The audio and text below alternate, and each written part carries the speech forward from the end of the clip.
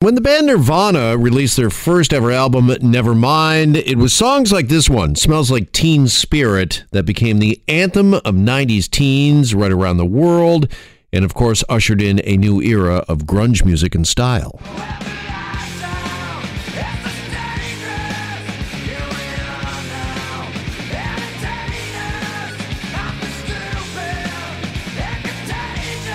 Now, it would have been impossible to predict that only 3.5 short years later that the band's reign would come to a crashing halt with the tragic death of lead singer Kurt Cobain. Danny Goldberg was the band's manager and was a friend of Kurt Cobain during their rocket ride to stardom, and he has written a brand new book called Serving the Servant, Remembering Kurt Cobain. And the former manager of Nirvana, Danny Goldberg, joins us here on Global News Radio, 640 Toronto. Danny, good afternoon, and thanks so much for coming in. Oh, thanks for having me. Okay, 25 years. Can you wrap your head around that? Because I think most of us that grew up in that era listening to Nirvana and Kurt, it's kind of mind-blowing. It's been a quarter of a century. Yeah, that's one of the things about getting older. The years seem to go by rather quickly. Yeah. Take us back, though, if you could, and talk a bit about this book, because I know you wrote this book with a purpose, because you feel as if the image of Kurt isn't exactly the man that you knew. Yeah, I think somehow over the years, the image of his death overshadowed what he actually did when he was alive. And I just wanted to write a personal memoir about the 3.5 years when I knew him and worked with him, which was when he did everything he was famous for. Just to shine a light on his brilliance, his talent, his warmth, because there's a reason why we're still talking about him, and it's not because of the tragic way he died, but because of what he did before then. Mm-hmm. So I don't want to sugarcoat, and I try not to in the book, the fact he was prone to depression, he did have a heroin problem, and he did kill himself, but he also created in a relatively short length of time several amazing albums and videos and kind of redefined masculinity in the context of rock and roll and re-energized rock and roll globally at a time when it was becoming repetitive and kind of corporate. So I just wanted to share the guy that I knew from a personal point of view, not a journalistic one, with readers. You mentioned that that he revitalized rock and roll, and there's a reason why we're still talking about him some 25 years later. What was it in particular about Kurt in Nirvana? Was it just the authenticity that they put forward at that time?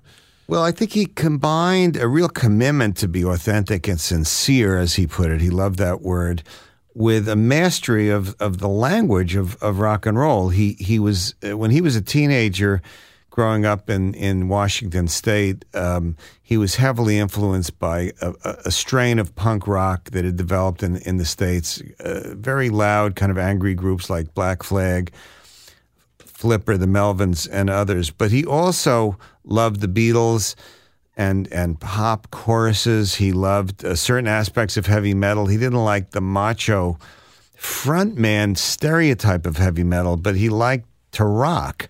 And he somehow was able to fuse together some of the musical elements of metal, pop, and punk into a sound that captivated rock audiences around the world, that had a freshness to it, even though it derived from these better-known genres. And yet at the core of it was always this intense connection to the loneliest part of himself, the part of himself that by showing it through his lyrics and kind of the vulnerability of his voice and the way he carried himself as a public figure, made millions of people around the world feel that they weren't crazy, that they were not alone. And what amazes me is not only that it was a global phenomenon, because Nirvana happened very quickly when the song Smells Like Teen Spirit came out in Japan, Latin America, Eastern Europe, Western Europe, as well as, of course, Canada, the U.S., and so forth. But even these 25 years later, I meet young people in their early 20s or teens who weren't even alive when Kurt died, who somehow feel that he says something to them. So he's one of those once-in-a-generation geniuses that come along. And it wasn't just the music and the fact that album went to #1 and that there were some catchy riffs and some pretty introspective lyrics. But to your point about it kind of marking a sea change and almost being, in a way, revolutionary, I think. Was he ready to be that famous and that kind of figure? Yeah, it's funny. For my generation, the guy that did that was Bob Dylan. And I remember Like a Rolling Stone and how, to me, when a new Bob Dylan album came out, it wasn't just music. It was like telling me how to think. And I think Kurt had that impact on his fans. And I don't think anyone can be prepared for that level of attention and adulation. He did seek it. He carefully planned his career to achieve that goal. But once having achieved it, the idea that he'd be recognized everywhere or that his personal life would come under scrutiny, didn't thrill him. Mm-hmm. Do you remember where you were? I mean, you must when you heard that Kurt was dead. And what was your gut reaction? Well, I had left the management company about 7 or 8 months after Nevermind came out to go to work for Atlantic Records, who then made me president. But in my deal, I stayed involved with Nirvana as a co-manager, specifically to work with Kurt. Just the dynamics around the band were such that I had more of a relationship with him and my colleagues more with the other guys. And so I was in New York in a meeting. It was actually a meeting with Stevie Nicks and another executive at Atlantic about one of her solo projects. When my wife at the time, Rosemary Carroll, called me, she was also Kurt and Courtney's lawyer. And she was on her way to tell Courtney that Kurt had killed himself and told me. It was a horrible shock, obviously. It wasn't completely a surprise, unfortunately. He had almost died from an overdose 6 weeks earlier in Rome. And I had seen him about 10 days earlier. Courtney had asked me and half a dozen other people to do a so-called intervention to try to get him to go into rehab. She also went into rehab at that time. He'd struggled with heroin addiction, and he seemed really depressed to me at that time. I had a real connection with him a lot of the time, but there were some times when I just couldn't reach him at all, and unfortunately that last time was one of them. So I was shocked and devastated. I'll never really completely get over it, but it was not a complete surprise given what had happened in the previous couple of months. That last time that you met with Kurt and you talked with him, did you walk away feeling like you didn't really reach him, and were you worried? Were you concerned? Yeah, I was worried and I was bummed out. These interventions are always weird because it's kind of an invasion. It's a desperation move that people who love somebody who's got an alcohol or drug problem do to just try to shock them into making some change in their life, sometimes going into treatment, sometimes going to a 12-step program, or both. But they're always weird. They're a little contrived, and he wasn't thrilled with a bunch of people coming into his house lecturing him, right. I among them.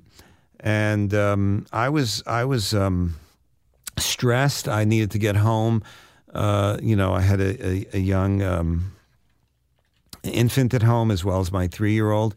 So it was stressful, and I called him when I got home and told him I loved him and put my 3-year-old daughter on the phone with him. He loved playing with her, and there was a warmth to it, but he still just sounded so sad when he said goodbye, and that was the last time I ever spoke to him. Yeah. Talk about Courtney in the book quite a bit, Courtney Love, and what she did for Kurt. You really feel as if she was instrumental in actually prolonging his life, right? Well, he loved her, that's for sure, and it gave him a reason to live. He was prone to depression long before he became famous, long before I met him. People that knew him, like Chris Novoselic, his bandmate, tell stories of him wandering off or just zoning out for 20 or 30 minutes at a time, even in the middle of recording sessions. And he had done heroin long before he was famous. I know he loved Courtney. I was around him the night they first got together romantically. It happened to be in Chicago. She came into the dressing room, and a few minutes later was sitting on his lap, and they were together from there on. And part of how I connected with him personally was because I recognized that he was in love. I was in my early 40s. He was in his early 20s, and I was of a different generation. I wasn't part of that whole punk rock scene, but I knew somebody in love when I saw it. Mm-hmm. And that's where we developed kind of this personal connection in addition to a business one, because I just recognized how much they meant to each other. And I like Courtney. I ended up managing Hole and made their major label deal. I'm still friends with her. She was kind enough to cooperate with me for the book and tell me some of her memories. But she's a controversial figure. She's ambitious. She's got rough edges. She also had drug problems during those years. And I think a lot of people see her maybe as a bit of an enabler at that time. Is that well, an unfair I think characterization? they enabled each other. I mean, Yeah. Kurt didn't need any encouragement. He, as I said, he had done heroin long before he ever met Courtney. But they had that, what people would call a codependent relationship, I guess. They both had drug problems. They both loved each other. They both were famous. They both were artists. And, there were people that knew Kurt from earlier that resented. Now there was this woman in the picture, and she was loud and assertive, and sometimes people just didn't like her, and sometimes there was a misogyny to that, but it was a lot of drama. Reminds me of another famous rock star, John Lennon and Yoko Ono. Yeah, people certainly made that comparison at the time. I always thought it was a compliment because I'm a fan of Yoko, and I liked a lot of John Lennon's work after he met Yoko. Songs like "Give Peace a Chance" and "Instant Karma," and Kurt and Courtney would jokingly refer them to themselves as John and Yoko, but the same way there were Beatles fans that thought Yoko changed the Beatles, there were definitely some people around Nirvana and even some fans that felt somehow she changed him. But great artists change. That's what makes them artists. They're not just in the business of repeating themselves and providing sequels. They're always trying to find some inner truth that's of the moment. And he was one of those guys like a Bob Dylan or a David Bowie who was going to keep changing. And if you kept up with him, it was amazing. And if you were stuck on what he did last year, you felt left behind. Yeah. Going to wrap this up by asking you what is maybe an unfair question, just because I'm not sure it's answerable. But had Kurt survived, had he lived on, where do you think he would be today? What would he have done? Well, I know he'd be doing art. He was an artist to his core. When he was younger, he saw himself as a painter, a graphic artist, and when I knew him, you went over to his apartment in L.A., and they were everywhere. They were drawing sculptures, working on new songs, working on lyrics, working on his journals. So he would have been doing something creative, and it would have been different from what he did the year before. That I know for sure. I'm sure that from time to time he would have wanted to get together with Chris and Dave and do Nirvana shows and records because there's something magic about the three of them together. But Dave also, it turns out, had great talents that he couldn't express in Nirvana, and I'm sure he would have done the kind of thing he's doing now, too. So I don't know what the music would have sounded like. If he were alive today, he'd be in his 50s, and you write different songs in your 50s than you do in your 20s. Sure. But I know Still he would be a very influential figure, though, you think? He'd be great. Yeah. How influential, I don't know, but I know it would be great. All right. Danny Goldberg, the book is called Serving the Servant, Remembering Kurt Cobain. It's available now. Danny, a real treat to have you here. Thanks so much for coming in. Thanks so much for having me.